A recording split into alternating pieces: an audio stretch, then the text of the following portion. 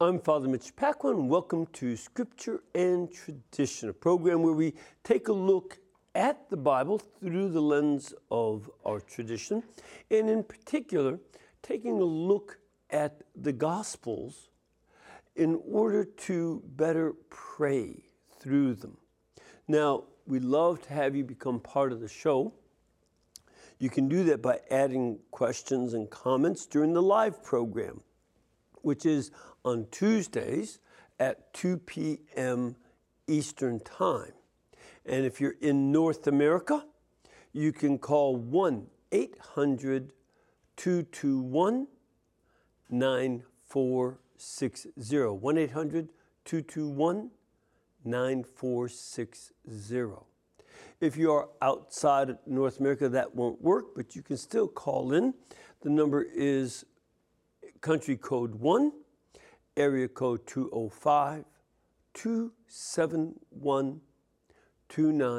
You can also send us questions and comments via email by writing to scriptureandtradition@ewtn.com. You can also follow us and participate with the show on Facebook and YouTube. Now today, we'll discuss the healing of St. Peter's mother-in-law in Capernaum and the way that our Lord Jesus engages the kingdom of darkness by entering into direct combat, healing and exorcising a lot of people. Now, if you're interested, I have a book that we're going through. It gives you the text that we're covering. And it's called Praying the Gospels. Jesus launches his public ministry.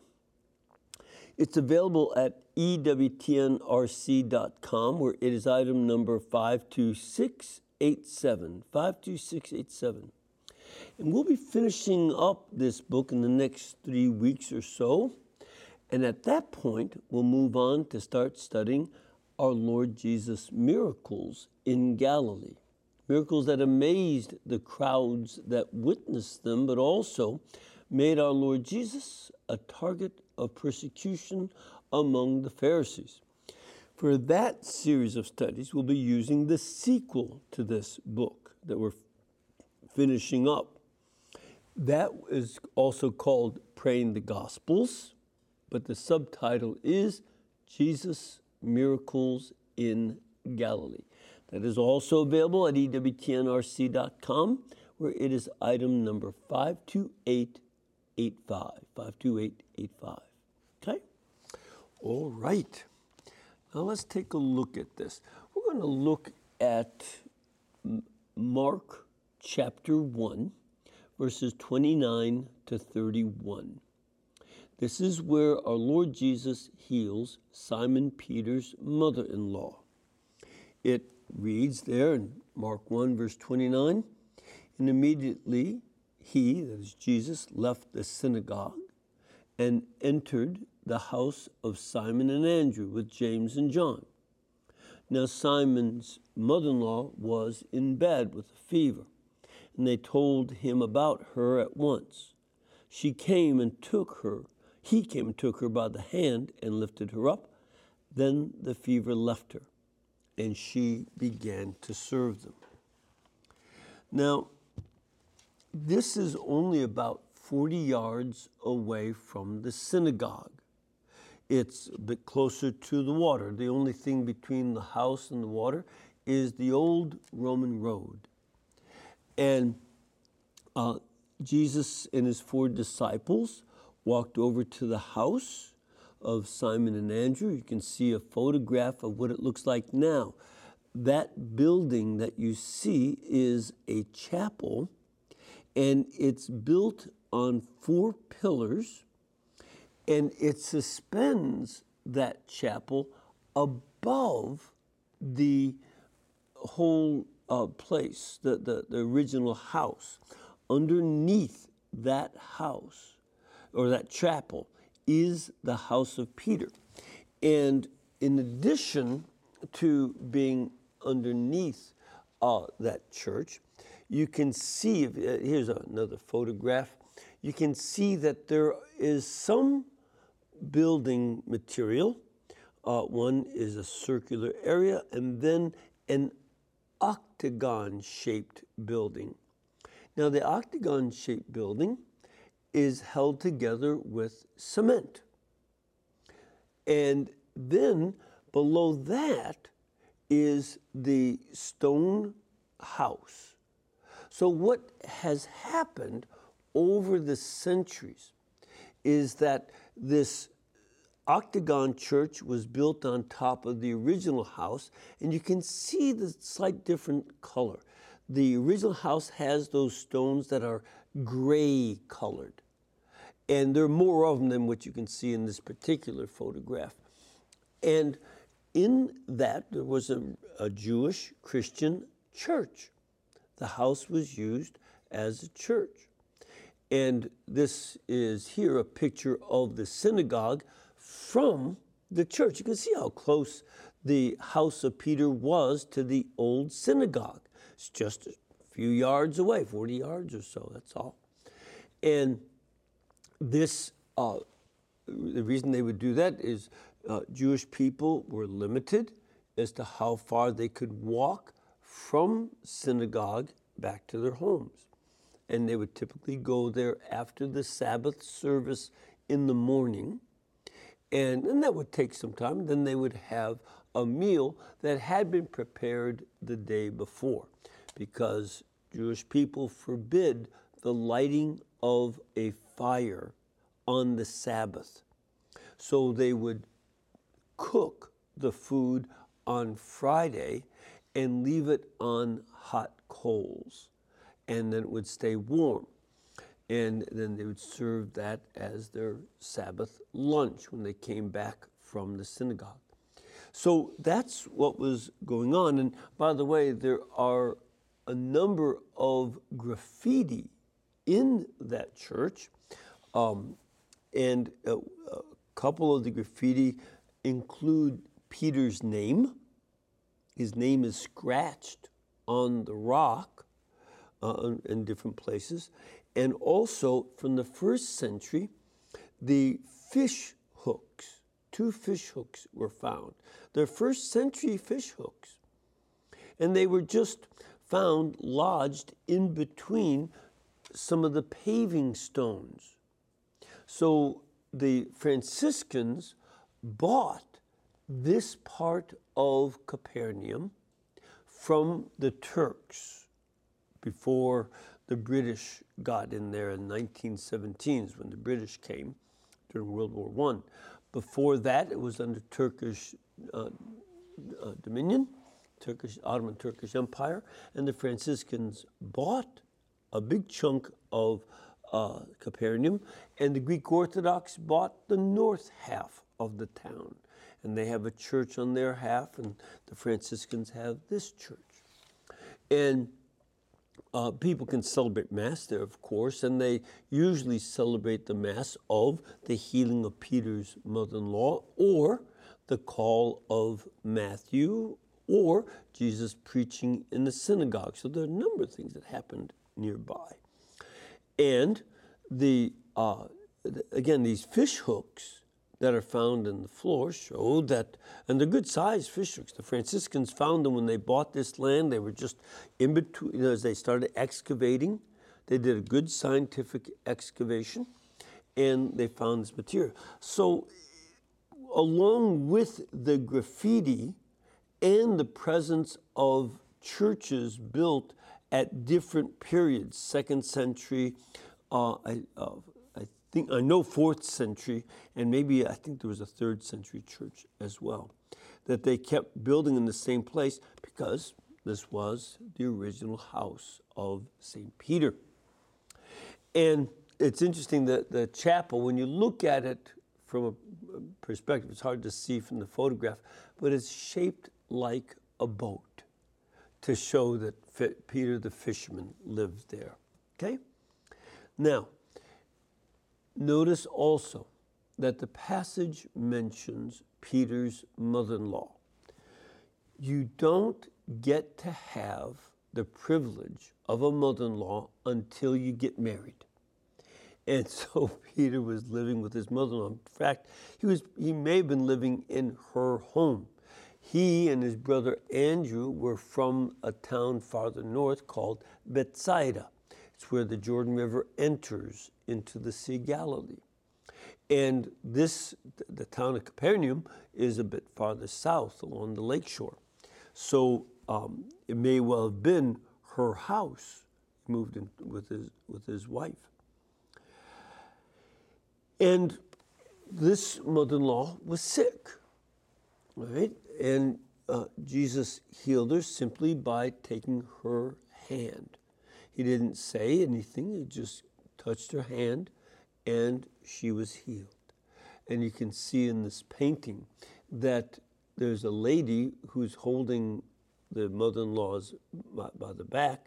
Probably St. Peter's wife is being portrayed there. Again, you don't get to have a mother-in-law without a wife. So certainly Peter had been married. And this was something of an ideal for people who get healed, because she immediately turns from her own situation and starts taking care of other people. She's healed, so now she takes care of others. This is very important because there have been a number of Christians who have thought of our Lord healing them as an inexpensive form of health care. That's not what the healing is about. It's not as if our blessed Lord is opening up his own HMO or something. That's just not the case. It's a sign of him overcoming his enemies. Who are Christ's enemies? Sin, that's one of his enemies. But there's no indication that Peter's mother-in-law did something wrong to get this fever. But the fever could have taken her life. And that gets at our Lord's second enemy, which is death. Death is not God's ally. Death is not God's friend. It's his enemy. And Scripture says that. For instance, in 1 Corinthians 15, it says the last enemy to be subdued is death. It's important to pay attention to that because there are a lot of people that want to use death as their tool and ally. Think of what the Nazis did to Jews and gypsies and various Slavic people. They first wanted to enslave the Slavic people to force them to work for them, then kill them off. And they also were killing homosexuals, political opponents, all that. The communists did the same thing. Death was their ally. And so the communist government of Soviet Union killed 61.9 million of its own citizens in gulags, plus the war. And then we see that death is used as an ally where people who want to use mercy killing, they're so allied to death, God's enemy, that they say, well, we'll just do mercy killing or euthanasia, which means a good death. And they'll try to get rid of people that are inconvenient because they suffer and cost a lot of money. And then, of course, there are those who use death as their ally in abortion, and those who use death as their ally in murder. This is wrong. Killing the unborn, murdering people on the streets, killing for political purposes, threatening to kill, all of these are God's enemy. So that's why he goes after this fever, because his enemy is death. Of course, his third enemy is deception and lies. Because the devil is a liar, and as our Lord says, he's a murderer. And of course, it leads us into sin. So what we saw as the combat between Christ and Satan in the temptations continues on as our Lord exorcised the man in the synagogue and heals people, prevents Peter's mother-in-law from dying an early death, and calls people away from sin. Now, in terms of praying over this text, one of the things you might think about doing is imagine yourself as Peter's mother-in-law. And as, fever is not fun. Many of us have had fevers, most of us probably. There's a lot of bacteria in our world. So we get fevers, and some fevers really get you sick, really weaken you.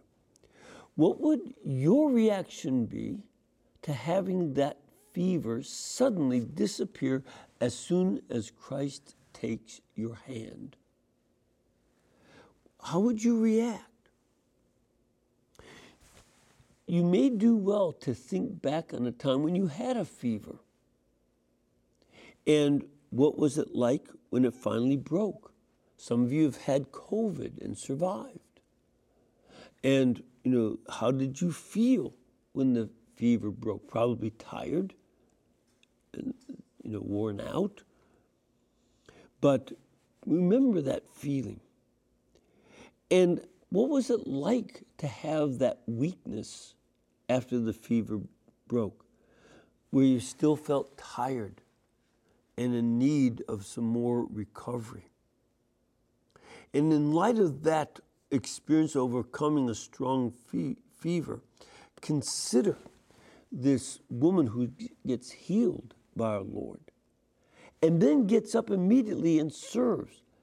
This must have been a healing beyond the natural processes of the body. The body fights against fever.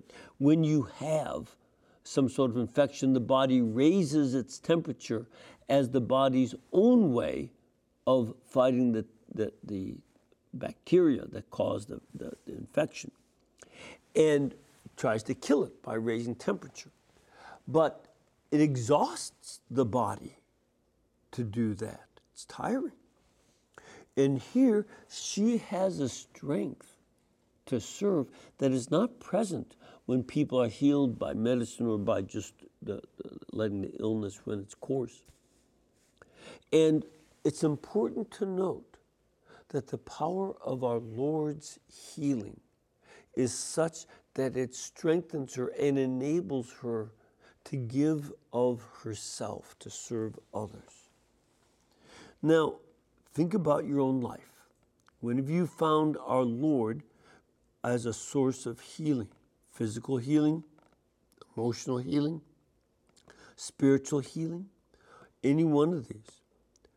And after you experienced our Lord bringing you some healing and consolation in your life, what did you do? How did you react? And then what I'd ask you to do is engage our Lord in a conversation. This is what we always want to do in our prayer, is not only consider the gospel event, but enter into a conversation with Christ. Ask him, Lord, what do you want me to do with my new strength? What do you want me to do with my healing? Did I do as Christ asked of me?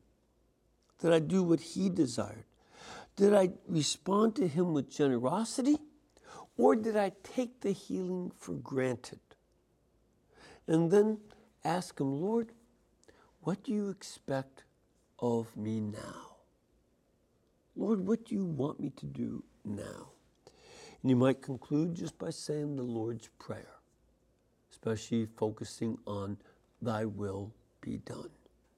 That would be a good way to pray over this healing of Peter's mother-in-law. We'll take a break and we'll take a look at the aftermath of that healing. So please stay with us.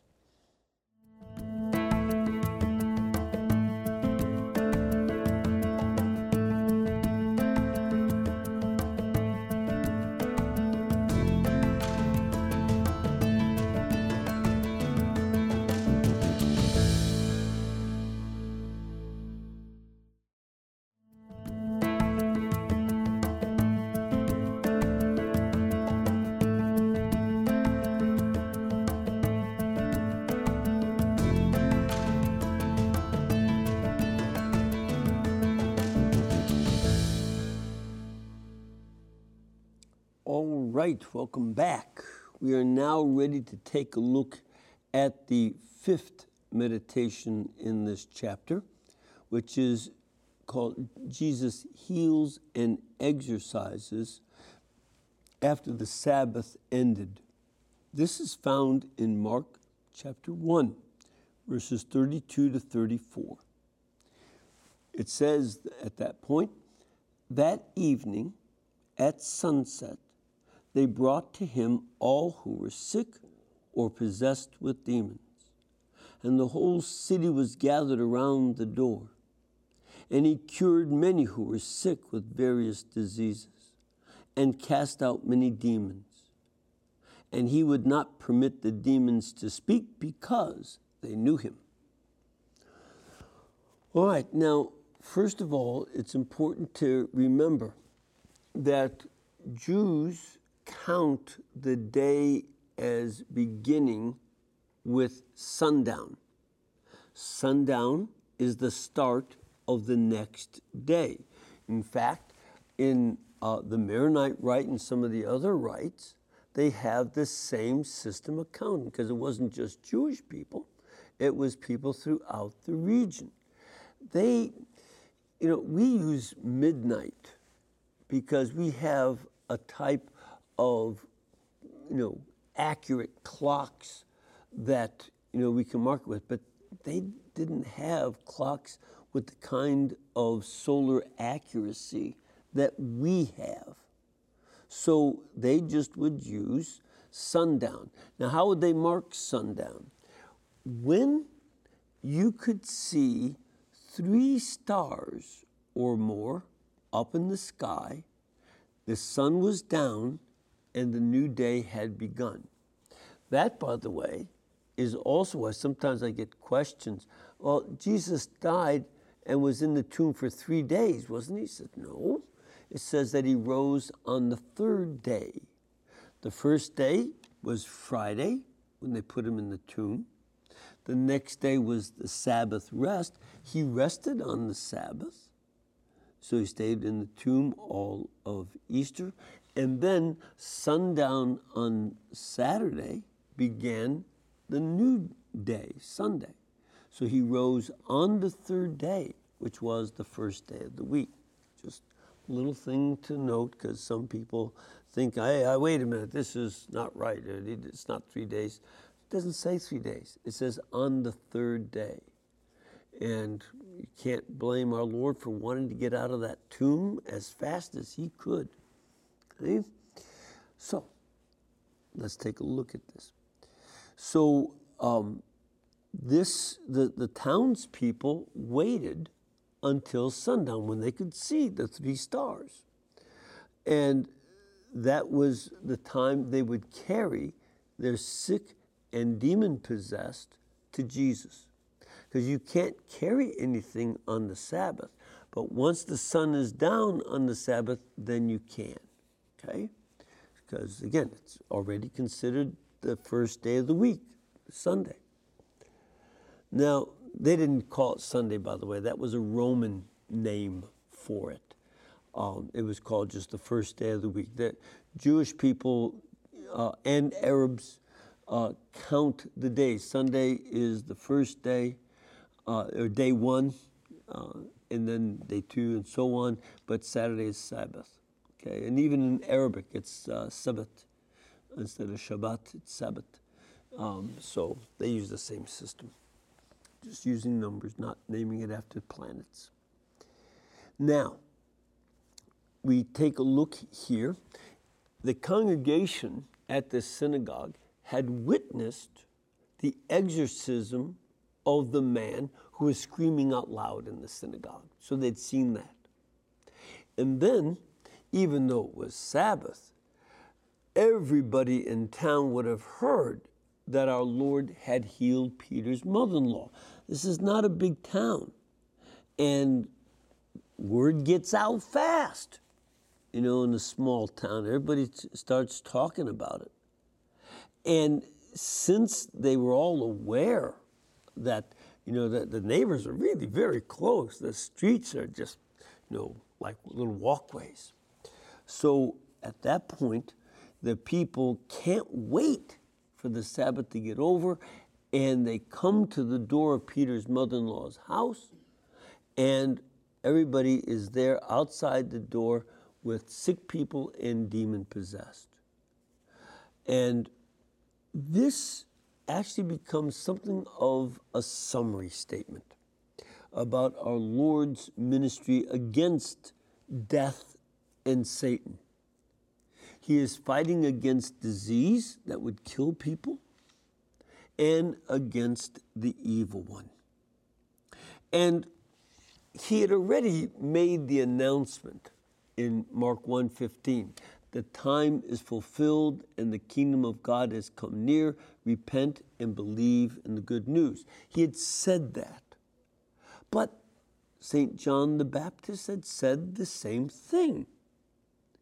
You know, that this is what he had done. So here we see that our Lord is going to go beyond making that announcement and start to fight evil. He already mentioned, he overcame Satan in the wilderness. You see that in Mark chapter 1, verse 13. Jesus was in the wilderness 40 days, tempted by Satan, and he was with the wild beast, and then the angels waited on him. He gives just a summary of the temptations. But not only does he overcome Satan's temptations himself, and thereby gives us an understanding of that phrase in the Lord's Prayer, lead us not into temptation. The Holy Spirit, as we talked about earlier, had led Jesus into the desert to be tempted, and he defeated Satan. He had to take on the combat. But now, in this scene of healing people of sickness and of freeing them from the demons, he is engaged in direct combat with the forces of evil, with the kingdom of darkness. And this is a very important point. Now, this is a great passage to think about. Consider what it would look like. Imagine your front yard full of people who are possessed by demons, screaming and yelling, and people who are sick with all kinds of sicknesses that might make you sick to see them. Sometimes when people are sick, it's kind of offensive. And it's important to note that as our Lord sees these people, he doesn't condemn them and say, hey, if you people had a healthier diet, or if you didn't sin, or if you got more exercise, or all these other, he doesn't accuse them. Satan is the accuser. That's what Satan means. Remember, we talked about that. Diabolos means prosecuting attorney. The devil accuses us. Christ comes there to heal us and give freedom from the demons. And it's also interesting that he silences the demons because they know who he is. He does not want their testimony. He didn't want the testimony of the demon-possessed man in the synagogue. He doesn't want the testimony of demon-possessed people outside the synagogue. He silences them. And by silencing them and then driving them out of the people, he does a very important thing. He proves that the time is fulfilled and the kingdom of God is at hand. Satan's kingdom is starting to fall. Now, another consideration that you might have, I've already mentioned it before.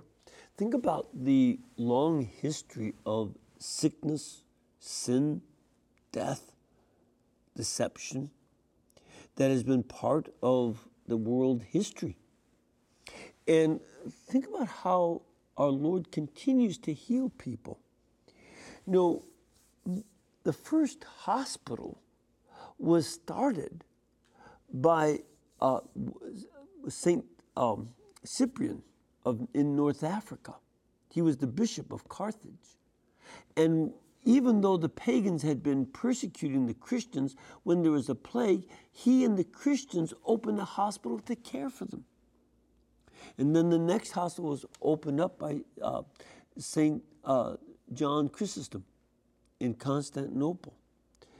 And over the centuries, nuns, monks, priests, brothers, all have set up hospitals and mental institutions. The Shrine of Saint Dymphna in Belgium is the first mental institution where they would pray for the mentally ill, but also care for them.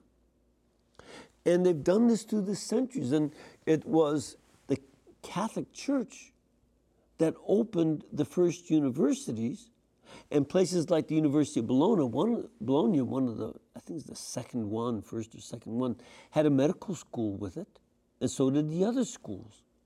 We invented the medical school. Before that, you were an apprentice to a doctor, but medical schools were started by the church. Think of the ways that other religions, like Mother Teresa of Calcutta and her sisters and brothers, have worked hard along with lay volunteers to serve the poorest of the poor and sometimes sickest of the sickest. Think about many other orders, the Alexian brothers and many others, who were started to help people during times of plague and disease. They ministered to people, some, like the Trinitarians, freed slaves by taking their places on slave ships. They've served refugees, continue to do so over these 2,000-year history of the church. We not only stand up for life, but we also support and run, both Catholics and non-Catholics alike, clinics to help expectant mothers and help them raise their children and give them medical care after the birth of the child. And it's interesting that the pro-abortion people are attacking those clinics where we take care of women that want to keep their babies. You'd almost get a sense that the pro-abortion people hate women and children. Not just want the right, they say I want a right to choose, but if you choose life, they'll blow up the clinic. Whose side do you think they are? The side of God or the kingdom of darkness? Are they with Christ or are they with Satan? You can imagine what I think. So these are some of the realities. And ask our Lord then, consider these things. Ask our Lord, what are you asking of me, Lord? What do you want me to do? And as I see suffering going on around me, how do you want me to respond? And think about the people who came to be healed. Which of the different kinds of suffering do you feel drawn to help in our own modern world? What's the reason or basis for your attraction to help that kind of person? And ask our Lord for wisdom. The wisdom to understand what He wants you to do. And then ask for the grace to strengthen you to do the things He wants you to do, so that the Holy Spirit can empower you. And then conclude that kind of prayer where you're talking to our Lord about these things. Conclude with that soul of Christ prayer. Soul of Christ, sanctify me. Body of Christ, save me. Blood of Christ, inebriate me. Water from the side of Christ, wash me. Passion of Christ, strengthen me. O good Jesus, hear me. Within thy wounds, hide me. Let me never be separated from thee. From the wicked foe, defend me. And at the hour of my death, call me and bid me come to thee, so that with your angels and saints I may praise you for all eternity. Let that be our prayer as a way to end. Okay? All right. Now, of course, we have some questions. We have one from someone, I don't know him, but he's written a number of times, Yaroslav. Father Mitch, Yaroslav asks, why doesn't Jesus heal everyone who is asking? Is that on purpose or simply because one's prayers are not so sincere? Thanks.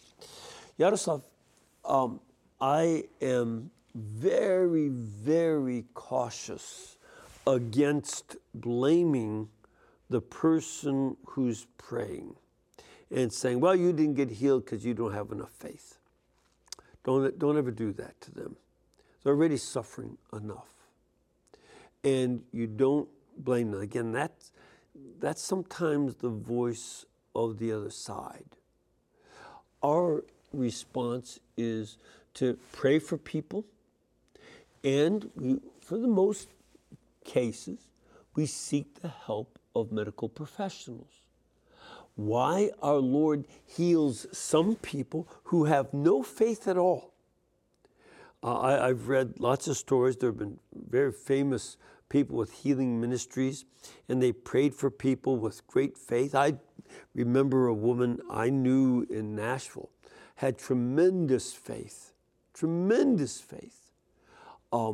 and she, was just such a great person, but she died at a very young age of her diabetes,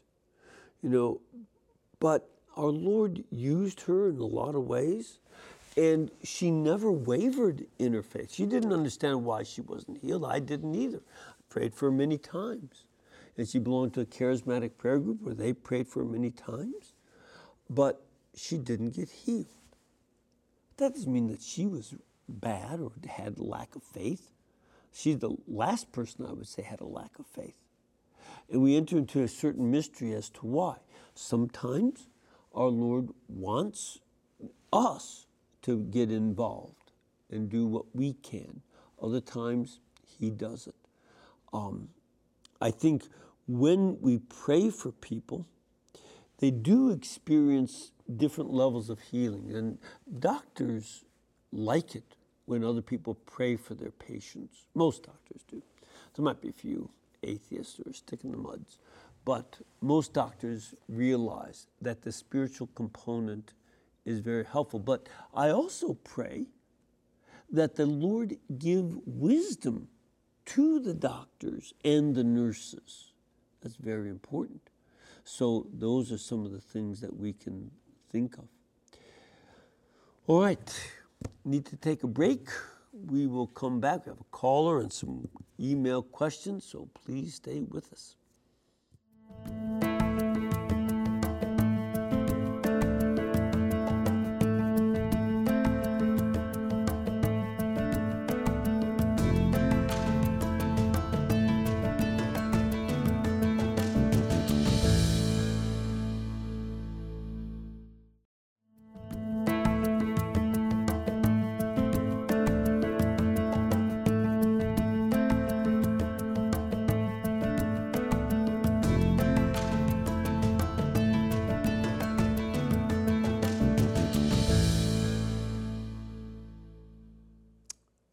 Right, welcome back. And we are starting off with a caller.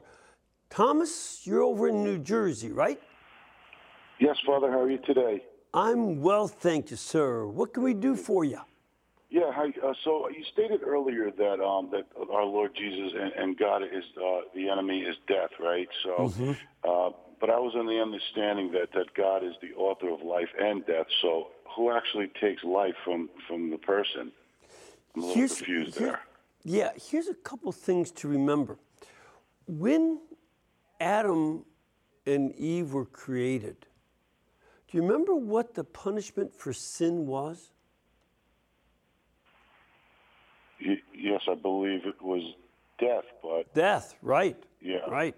but not And in the it sense was where Satan. you go away, right? Yeah. Yeah, the serpent came along and said, "Oh, you won't die." That's one of the first parts of temptation. Is there are no bad consequences from what you do wrong, and so he denies the death. But our Lord says to them when he curses Adam. He said, "Remember that you are ashes, or that you are dust, and unto dust you shall return." So the punishment of death, it wasn't immediate death on the spot, but he would suffer death. That wouldn't have been God's preferred way for creation to go. He wants us our souls are eternal, and they're meant for eternal life. But now that death has entered in, we see that it is something that our Lord works with. But this is something that we see the change, go on where because death has entered, that it's declared to be God's enemy, not only in it's 1 Corinthians chapter 15, verse 26. In verse 25 it says, "For Christ must reign until he has put all his enemies under his feet, and the last enemy to be destroyed is death."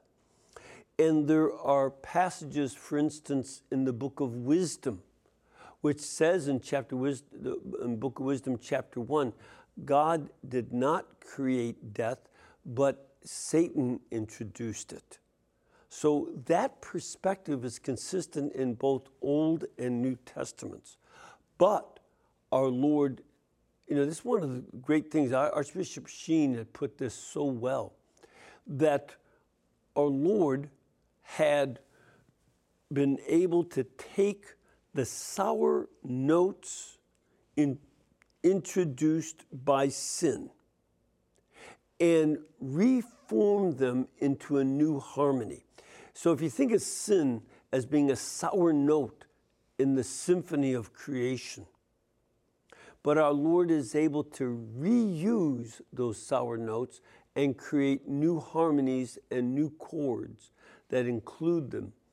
And one of the things that also becomes a reality is that by our Lord dying on the cross, he's able to defeat death by then rising again. But he had to die first in order to rise. So, yeah, our Lord uses death now, but that wasn't his first plan, and it's his enemy. Does that help? Yes, Father, thank you. You're welcome. You're welcome. Let's now go to John in Rochester, New York. John, what can we do for you this fine day? Father, said hello to you. God bless. Father, my question is this. When you read the Gospel of Matthew, chapter 27, verse 44, and the same thing in Mark, both of those Gospels relate to the fact how they jeered Jesus when he was dying on the cross. If you're the Son of God, come on down. And then both of them ended that chapter by saying that both that were crucified with him just reviled him also. Right. But then when you get to Luke, there's a switch. Luke decides to put in the good thief and the bad thief issue. Sorry there. That's the good thief and the bad thief. Right. When you get to John, John says nothing. Why is there this great discrepancy with this particular issue there? A couple things to keep in mind. The evangelists, especially Mark and Luke, were not around. And actually, even though Matthew was an apostle, he wasn't at the crucifixion either. I mean, all the apostles had run away. And there's this first element where the thieves, both thieves, revile Christ.